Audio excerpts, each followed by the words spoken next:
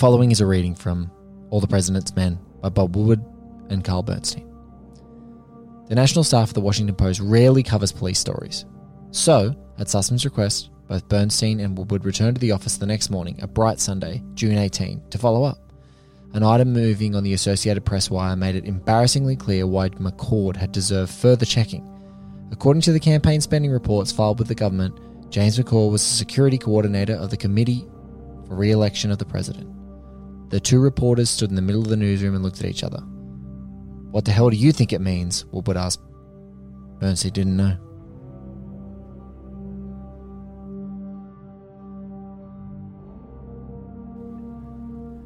Ladies and gentlemen, welcome to All the President's Minutes. I'm your host, Blake Howard. Joining me is someone who said that this movie slaps, but she herself indeed does slap. It is one of my favourite film critics in the world. She writes for a whole stack of publications, LA Times, Chicago Tribune. She's part of the Tribune agency, so you see her stuff all over the place. My favourite, Katie Walsh. Katie, welcome to All the President's Minutes. Aw, you really mean that? You're the best. You're the best. Yes, around. Oh, I'm so excited to talk about this movie, and I love that you pick these movies that are 150 minutes long. Hey, this one's only 138. It's like, it feels like a walk in the park compared to Heat's 167. There's my next 2 years. Well, I'm going a 13 months for this bad boy, and I'm putting it out. I'm like barreling. I want to get it out basically for January of next year, which I'm hoping will coincide with a positive election result for the United States. So fingers crossed, right? Fingers crossed. Yeah, look, you said it perfectly. It's like, this movie is a movie that you just throw on and then you're watching the whole thing. And that's what continued to draw me to this while I was doing One Heat Minute. Is like, this movie, I just throw it on and it's just insanely good, every single part of it, even though it's just the grind of people doing the same things and eking out little bits of information. It is just, there is something about the chemistry of the whole thing that's just fucking excellent, and you can just watch it over and over again, and I just think those movies need to be celebrated. Totally. I mean, I have a thing for competency porn. Yes. People doing their jobs well.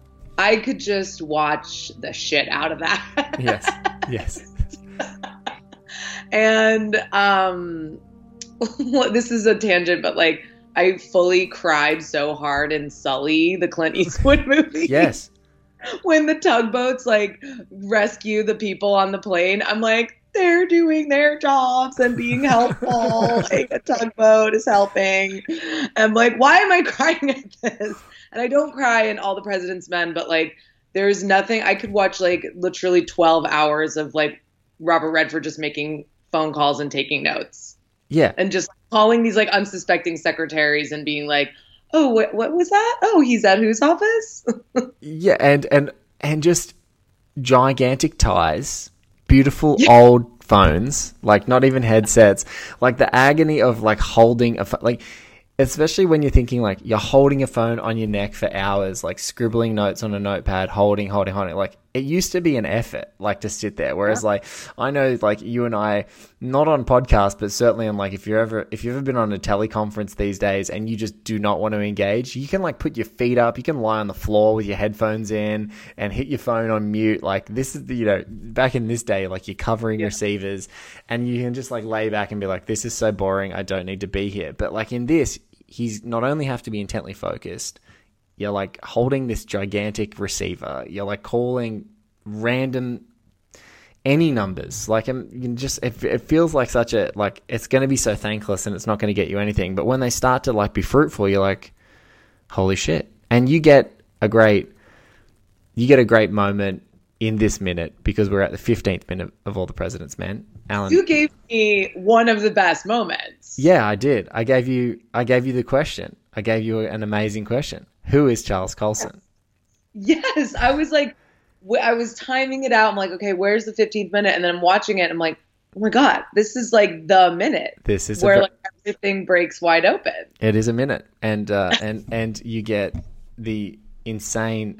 You get Harry, the insane Jack Warden, the legendary Jack Warden, just going, sit down. Let me start telling you something. And so, look, we're gonna watch the minute together. Let's do that, and then we're gonna come back and talk about it because it is just so good. And I just want to ask you, could a tie be any wider than Robert Redford's tie? Before we go into the minute, I don't think it's possible. The limit has been reached. I start immediately Googling. This is a scene where I'm Googling, like, how wide is that tie? Or how skinny is he? Because I've never seen a tie so wide. Anyway, here we go. We're going to watch it. The tie's an Irishman. Oh my God. Now that'll do a run for the wide tie money. Oh my God. That's a double feature. Wide tie double feature. All right. We're going to watch this the 15th minute. You guys are going to listen along and we're going to come back and talk about it.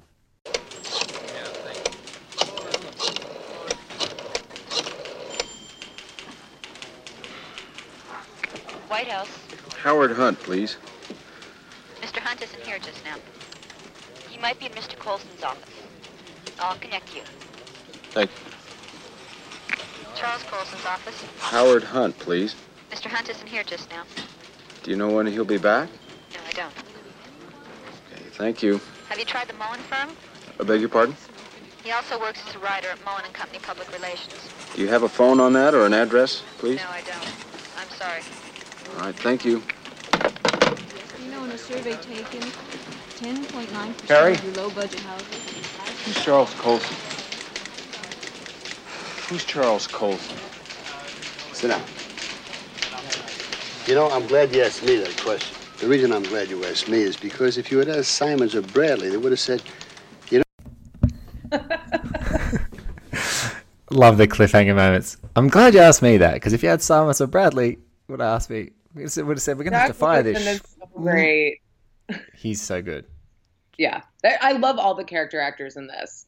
I've just put together that Martin Balsam, who plays Simons, is the friggin' detective in Psycho. Yes, he is. What's down the stairs? Yes, he is.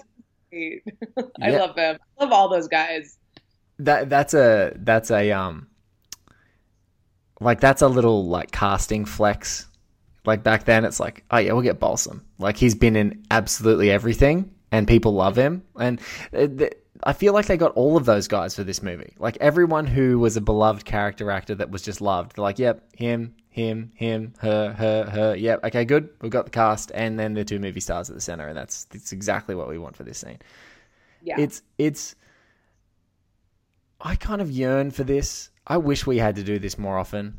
I wish we had nice secretaries to talk to in any part of our job. Like with publicists, it's just like you're going direct to publicists. There's no secretaries. There's like sometimes a receptionist. There's not even they will get back to you. A message will get to them. It's usually that a call is being screened or, an email is being ignored. It's actually this nice, refreshing thing of like you call them.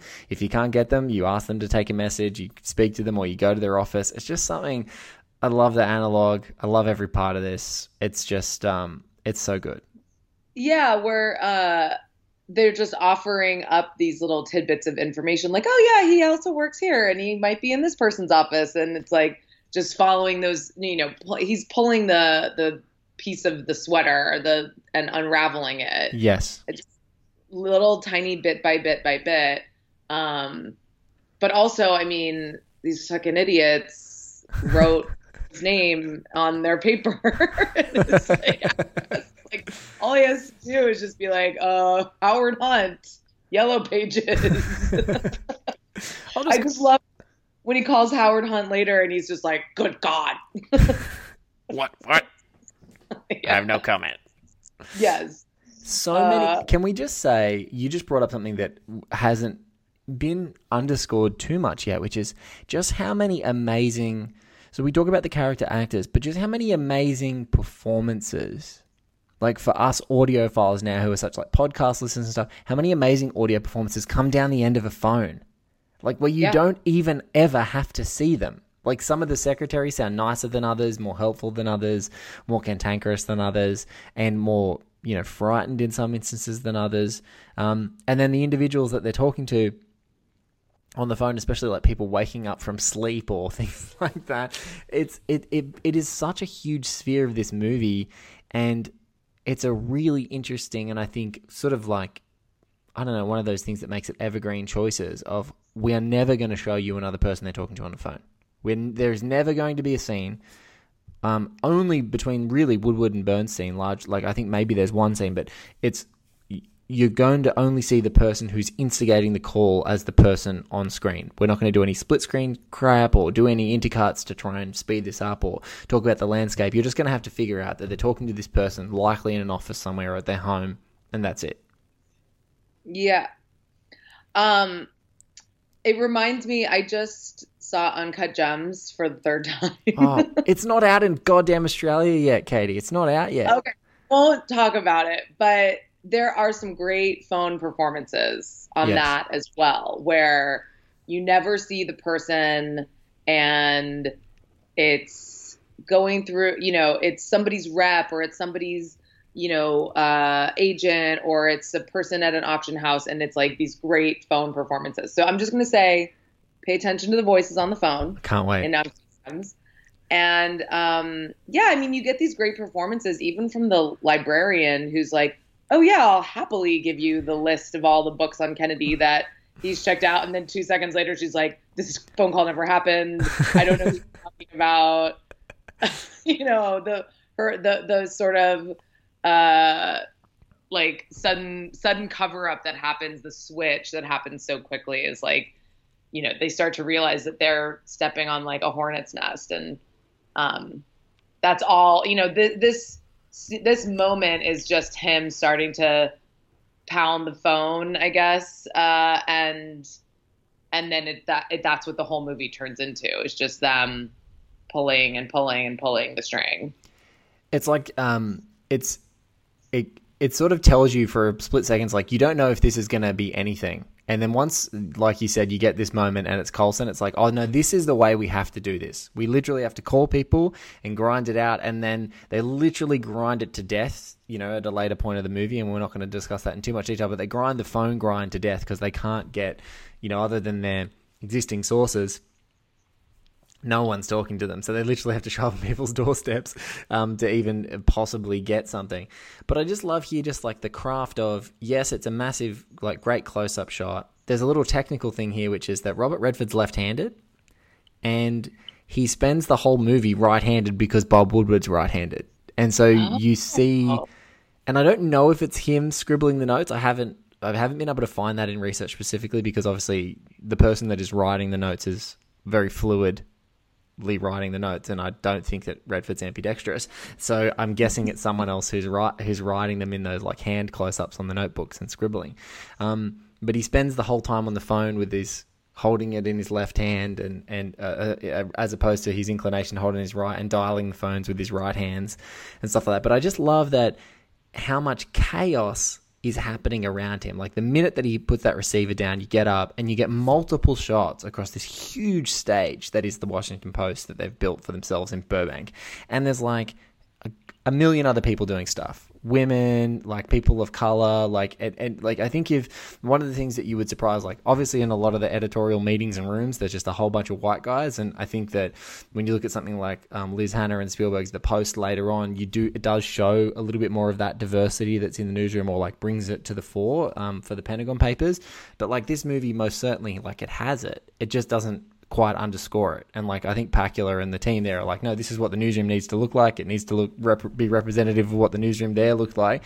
But they just hadn't broken through into positions, I guess, of influence and power at this time. So it's cool. Like you just see these cross sections and it's like 6 lady reporters and 1 African American reporter, and then on the other side it's the same. It's kind of like I love that in this scene because I'm like breaking it down 10 seconds by 10 seconds essentially, and you're just seeing all these like great cross sections. Like the 40th second mark, you look over, there's like a couple of white guys, there's 3 women, and then there's 2 people of color there who are all grinding away at the desks. And then similarly on the other side of the newsroom, a whole set of different people that are all doing the same thing. It's such a nice little touch. Yeah, I was going to comment on the insane sound design. Yes. In the film, and the constant, like what's it, the sort of constant low level of anxiety at the typewriters just constantly going, the phones constantly ringing, and sort of like finding how they have to find their focus in this chaotic sound mix. I mean, the sound in this movie is crazy. The Yes. scene where, sorry, I'm jumping ahead a little bit. Bernstein is sort of having this like flirty conversation with a young secretary, and At the outdoor cafe. yes, and the planes are going over. Yes. I think about this all the time. Yes. Yes. So, I just like the way that they're just like sort of adding more and more tension through the layers of like environmental sound is just so masterful. And the overlapping sound, like I think in this minute, like, or right around this minute, there's, I think he talks to Harry, who's like, you're an idiot or you're a schmuck. And then you hear the sound of the rotary phone going as he's walking away. So like the action is already starting before he started it or before we see it. So it's like the overlapping sound is constantly happening. Like the edit is amazing. And what I love about Pacula's style is like, it's not showy, Yes. but you're instantly like locked in and you're like, what's happening? I need to know what's going on. And it's just guys going about their business. But like, I mean, if I had to like teach film production or like filmmaking, which I wouldn't be bad at, but I would just make them watch this movie until their eyeballs fall out of their head.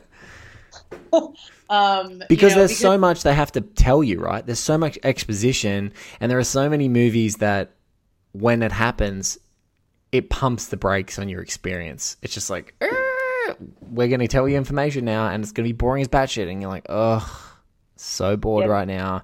This is so, unessential, or if it is essential, it's not doing anything. You don't get us, it's giving you too much airtime and killing all the tension. Whereas in this, it's like decisions of framing and like in literally the preceding seconds, like the next seconds after your minute going into the 16th minute is all where like those first split diopter shots happen, where literally you've got those wonderful shots of like the other female reporter that's sitting next to Woodward at the moment, like grinding away on the phone, talking, typing, people in the background. It's like nothing is stopping in this newsroom, and these guys are just a small cog in this massive wheel, and we want to know that they're the tiniest cog right now because we don't even know what the hell this story is.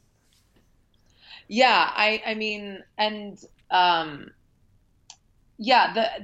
exposition is all sort of so baked in, so lived in, so the way that they would talk to each other, and it keeps you hanging on every word because you're like, wait, who were they talking to that said that? Oh, wait, that was that person from that really high up office, or that was that librarian or whatever, and you almost have to like either pay super close attention or keep rewinding and being like, wait, what was that? What was that? But the exposition is like so just like beautifully done, and everything's just like extremely efficient. Yeah. Which I respect hugely. Yeah, because when you watch as many movies, particularly as you watch, and file as many reviews as you have to do, the moment that a movie, especially when it is feeling familiar, decides to pump the brakes on you with exposition and not be lean and have these huge fatty bits, it's just like, oh my God, how laborious. Whereas like, to take it on a completely incredible tangent is like, a movie I recently enjoyed, which is very kind of genre familiar and has a lot of movies that you could associate with, is Underwater with Kristen Stewart, which a 90-minute movie that just by sheer blistering pace, like does not overstay its welcome at any point. So even if there are parts of the movie that lose you, or you kind of like, as it is a sort of creature feature tension movie in that way, it can kind of either lose you or have you by the end of the movie in its climactic moments. I just appreciate like it only takes the briefest amount of breath to get you back to sort of neutral again before it like squeezes you in those sort of tense moments. And this movie, there's no creature at the end. There's no exciting thing. It's like, and there's the behemoth that we know is going to happen, but it's like you're still hanging on every word, and that's really, really skillful. Oh yeah, and just how workmanlike and the filmmaking is, which I think reflects the workmanlike attitude of these reporters who are just like, we're doing our job. Our job is to find the story. And I think they're on the Metro desk, Yeah, they're right? only on Metro. Yeah. So like it's not a huge, it's like literally a break in at a local hotel. It's not a matter of national security, even though we like realize later it's like huge scandal. But it's just like these like beat reporters being like, oh, someone broke into this hotel, gonna like go down to the arraignment, gonna start bugging old Markham. And I mean, talk about ties. Oh, Markham's tie is beautiful. It's like it's like Gucci. Gucci saw that tie and were like, that's the next 30 years of our designs. Like that's it. I also love how like the I guess like the public defenders or whatever, like real country club type, and then he just immediately zeroes down that baby blue suit. Like, oh, gross. But yeah, I mean, everything is just so. Everything about the filmmaking like reflects the experience that these guys are going through. Yes, and which is like finding the thing, dogged determination, unshowily. Yes. It's so unshowily, in fact, that corduroy is just blooming in this office. Like, I mean, there couldn't be more corduroy. What says dogged more than ill-fitting corduroy pants that don't breathe? Ooh, and that swampy DC climate. Oh, God. I want to know what time of year it is. Isn't it like June? Yeah. I don't know. God, who's wearing corduroy in DC in June? My God. Redford. It's all about, I mean, with ties this wide and corduroy. This is what I miss, Katie. This is like, this is the dream that I cling to it one day. Is like if you somehow got the money to have a media conglomerate, I would just like replicate this office exactly. I'd be like, all right, everyone who's filing a review now, we're writing them on typewriters. I don't care if we need to like buy this special digital scanning mechanism that like scans the print and then makes it digital. But I'm like, I want to do it on typewriters. I want us to wear corduroy. I want us all to smoke. I don't care cancer be damned. Like, we're all smoking. This is the kind of place that I want to be. Or notebooks, big old phones. Swathed in unbreathable polyester. It's like no one's skin is breathing at all anywhere. Yeah. I understand your desire for that replication. But yeah, it's just this is just such a I do, going back to your previous point about like how many movies I watch and like how spectacular this is. Like when I first saw this movie, I could not believe, it's 2.5 hours or 2 hours and 20 minutes. And it's like, it just rips. It feels like 90 minutes. Yes.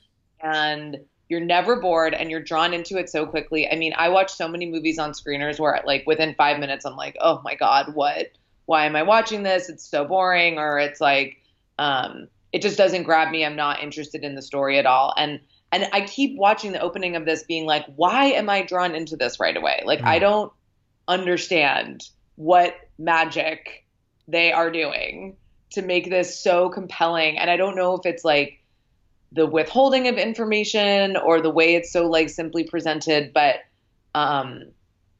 there's just something about the way this movie starts where you're like, I need to know what's happening, and I'm immediately drawn in, and I like these characters, and I want them to succeed on their journey, and I want to know what's going on, even if you know the story, even if you know the history of what was happening. So I just anytime I see like a really well made movie like this where I'm like, oh, I just like have to, I'm on the edge of my seat.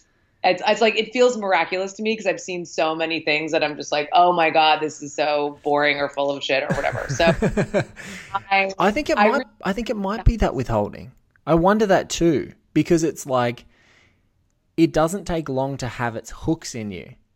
And like as many times as I may mention, it's like when I hear that opening score to Heat, it's a dumb train. It's a dumb train in the night, but there's something about it.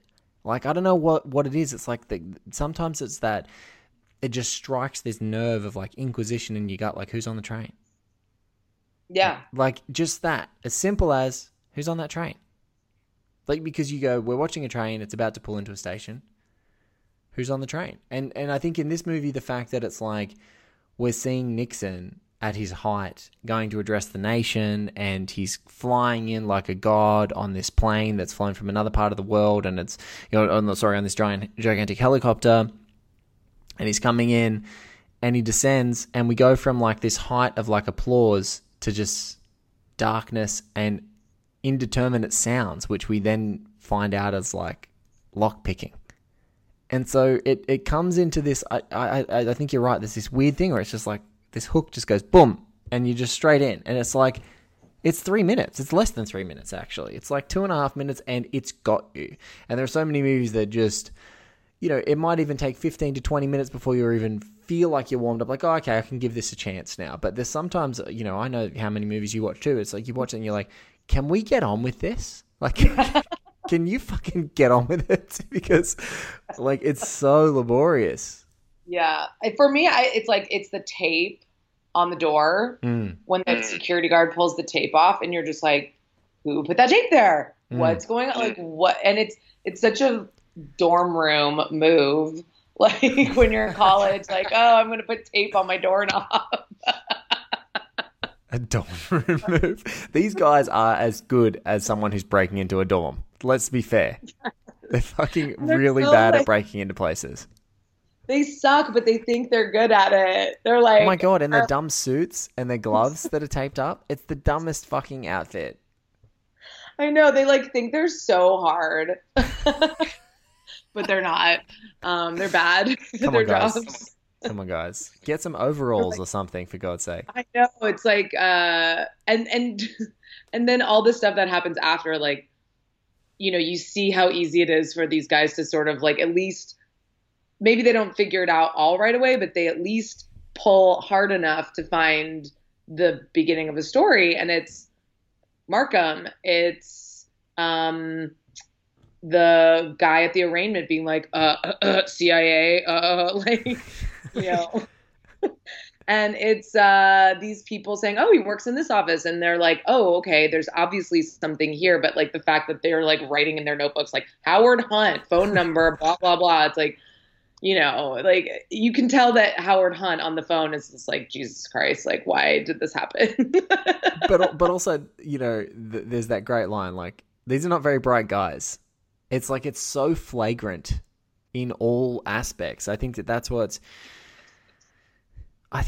like this underrated thing about, and like, it's the great lie of every espionage movie, right? That these government operatives are so smart and everyone is so far ahead of you. And I think it's that what we get as we get a bit older with our cynicism is you're like, politicians are dumb. There are some of them that are so dumb that you're like, I don't even know how this person dresses in the morning. They're that stupid. And how they got into a position of power, you're like, stupid. It's like, oh no, there are stupid people who eventually amass influence because they say the right stupid things to the right stupid audience, or they're manipulated and put in as someone in power because there are smarter people that are behind the scenes. And that's ultimately what's happening, is that sometimes these dumb people are compliant and they do these dumb compliant things, but you can't expect that they're going to be smart every time or they're going to get everything right. And it's like, I love that about this, is like, you've got the President of the United States asking for his political competitors to be spied upon. And the guys that get to do it is this ragtag motley idiots. Like in every other spy movie, it's like, get James Bond. Like, he'll be the one that does it, or get someone. Get Jerry Butler, for Christ's sake, but not these Muppets. Get Mike, whatever his name is, from Olympus Has Fallen. Mike Bannon. How could I forget? Just check your Mike Bannon tattoo on your forearm. I mean, I couldn't imagine who you could be talking about. Politicians being dumb, don't know how they dress themselves in the morning. I know a few. I feel like I've heard of a few of those guys. But I also, in the past like couple of years, have just realized I'm like, oh, politicians are just like bossy, annoying people who like want to like boss everyone around, like the lamest guy from your like high school class. Yes. And those are the people who become, politicians and set the laws for all of us. But I think what's also, like sort of an interesting comparison and what we've been or like what I've been talking about, sort of this like workman-like approach to reporting. And like, also, I mean, if you wanted to like see how to do reporting, you watch All the President's Men. Yes. But it's like, it's just a couple of guys doing their jobs, doing them very well. And that's sort of, juxtaposed with these guys who I think that their sloppiness also speaks to their entitledness and sort of feeling like we can get away with this. Yes. We're high up. We have these connections, but also that they're like, it's just dudes. It's just not anybody extraordinary or special. And they are fallible and able of making these very dumb mistakes. So it's sort of like there's both a celebration and like damning of the mundane, of like the everyday, the quotidian. Yes. In this movie. Like, look at what this amazing thing that you can do just being a regular reporter, and how you can change the world. And like, also you can just be a regular guy who has to break into the Watergate Hotel, and you can also make some very dumb mistakes. This is a total side note, but there's the documentary Mike Wallace is here. Oh yeah, about Mike Wallace, who was the 60 Minutes correspondent, and last summer played by Chris Plummer in The Insider. Yes, and but so there's an amazing. I laughed so hard. I was like, I have not laughed this hard in a movie when Mike Wallace is just grilling John Ehrlichman, who was one of the Nixon guys. He is grilling this man over an open flame. Like, he just has him on a spit, like a little going around and around. And Ehrlichman is sweating, like just rivulets of sweat. And watching TV, just like silently, like looks like he's taking a shit. He's just like pouring down his face. I laughed so hard. Funniest thing I have seen in the movies in a long time. So I highly recommend Mike Wallace is here for just seeing who these Nixon guys really are. I mean, obviously he interviews a lot of different people, but he was pretty integral in the Watergate thing. So anyway, Mike Wallace, Nixon guys, hilarious. Definitely I'm gonna definitely seek that out. I'd heard about it, but it hasn't gotten any kind of release in Oz yet. I'm gonna have to see if I can seek that out. But was that festival circuit? Or is it like on US iTunes these days? It came out last July. It was released in theaters, so it's probably on iTunes by now. But yeah, it's like a 93-minute documentary, almost all archival footage, and it's just a rollicking ride. It's rollicking ride of watching Mike Wallace fillet people who are just totally inept. Yes. And I don't think the sweat on Ehrlichman's face made me laugh so hard. Like, that person is guilty. You can tell by his face. Like, but isn't that what's great when you're like, that is, if we're talking about what journalists need to do and be, it's that I don't give a fuck, like Mike Wallace interviewing Ehrlichman. Absolutely. Like, he's not caring about editorial interference. He's been told, go and eviscerate this guy. Like, he's been told, primed for that interview to go, no, hold his feet to the fire. And when, I bet you his producers in an earwig, like, are going, oh, Mike, this is so fucking good, Mike. Yeah. Keep going. Oh, my goodness, look at those sweat. Oh, that's awesome. Keep going. Like, but Mike Wallace kind of invented that like confrontational interview style, which is really interesting. And I mean, he's definitely cut from the same cloth as Woodward and Bernstein, just like dog on a bone, will not stop until they get what they need. And I mean, I feel like that's kind of a rare breed in journalism sometimes. So, and that's a type of journalism that's like under threat in a lot of ways. It's not easy. It's not easy to do that.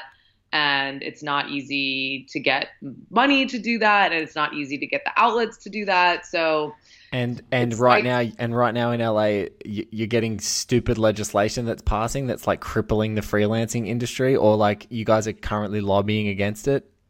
Yep.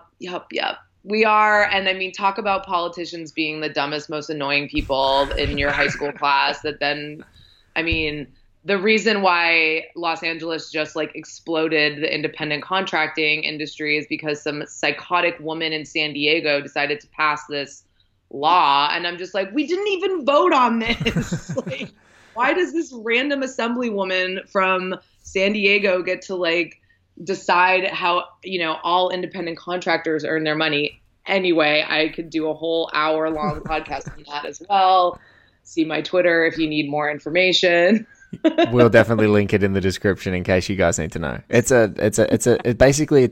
limiting the amount of freelance work that you can have, or contract work that you can have, or contractors working for certain companies. And I think maybe the incentive was that there were some big companies that were like only on contractors, but the latent impacts of something like freelance journalism, which literally people live and die by the freelance market, and you're having these different freelance journalists that work for you, it's like saying, okay, cool, you can only have X amount of articles a month, which is like 9 or 10 or something stupid like that, when some people do 50, and you're like, yeah. And it's like, yeah, okay. No, it's just so, it's a total misunderstanding of like how freelance journalists work. And, it has to do with like, it basically they think that if they limit how much freelancers work, that we will then be hired as employees. And it's like, no, they don't have to hire us. They can just go to another state or another country and hire someone there who isn't limited. So it's pretty bad. We're fighting it. We have a First Amendment lawsuit in the books. So March, we'll see what happens. Well, good luck, because this is the kind of fight that you need, right? Like against someone who just makes a decision and doesn't even wonder what the consequences are going to be, which is apt for this movie. It is apt for this movie, and it also, the thing is that it's just going to end up limiting A, how much freelancers can work, and B, the voices of freelance journalists. And I think that is really bad, considering the stats about representation in journalism. And so, you would think that there would be more reverence for the work that freelance journalists do. And certainly many people have been exploited, but this is not the law that's going to fix exploiting journalists. But we should support and uphold journalists, and we should all watch All the President's Men, because like fucking journalism porn to just be like, ooh, yeah, take those notes, make those phone calls. Yes. Can someone please pass my messages on? Yes. Yes. I work for... Polish up your copy. Oh, talk dirty. That's the weird thing. Is like any of us who are freelance journos in any way, you hear that stuff and you're just like, oh my God, give me an editor that puts a red pen through anything that I'm doing. Mm-hmm. I'm like, if we're going to work together, I want you to print it out and I want you to you scribble things out with a red pen, take a photo. It'll make me so happy. It'll make me so Edit me, baby. Yeah. Love that. Love that. So what else in this minute do we have to touch on? I think just the final one is, and I just want to talk to you about like what else has its hooks in you, because I think you touched on it perfectly about what has its hooks in you, is just, I like that these guys also fuck up a little bit. And I like that he doesn't know who Charles Colson is in this moment. And I like that Bernstein and maybe like 10 other guys at that Metro desk do know who he is.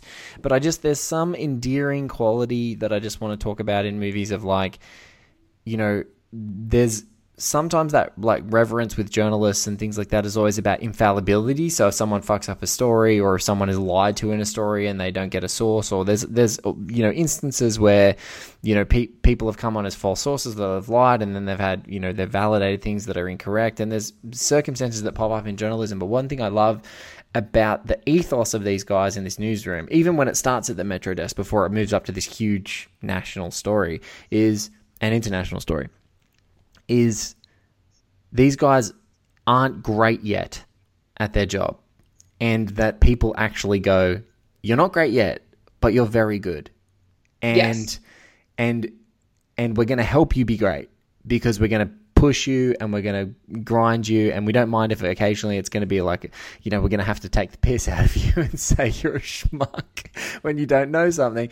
But I just love that in this minute you start to get that sense of like, these guys aren't great at it, but that's why you have editors who help them be great. Like, the point is that you don't just get, you're not just a mold that comes out like a phone on a factory line that just like stamp and there's that digital thing, like the circuitry's there. It actually takes time to be great and a lot of editorial guidance and support.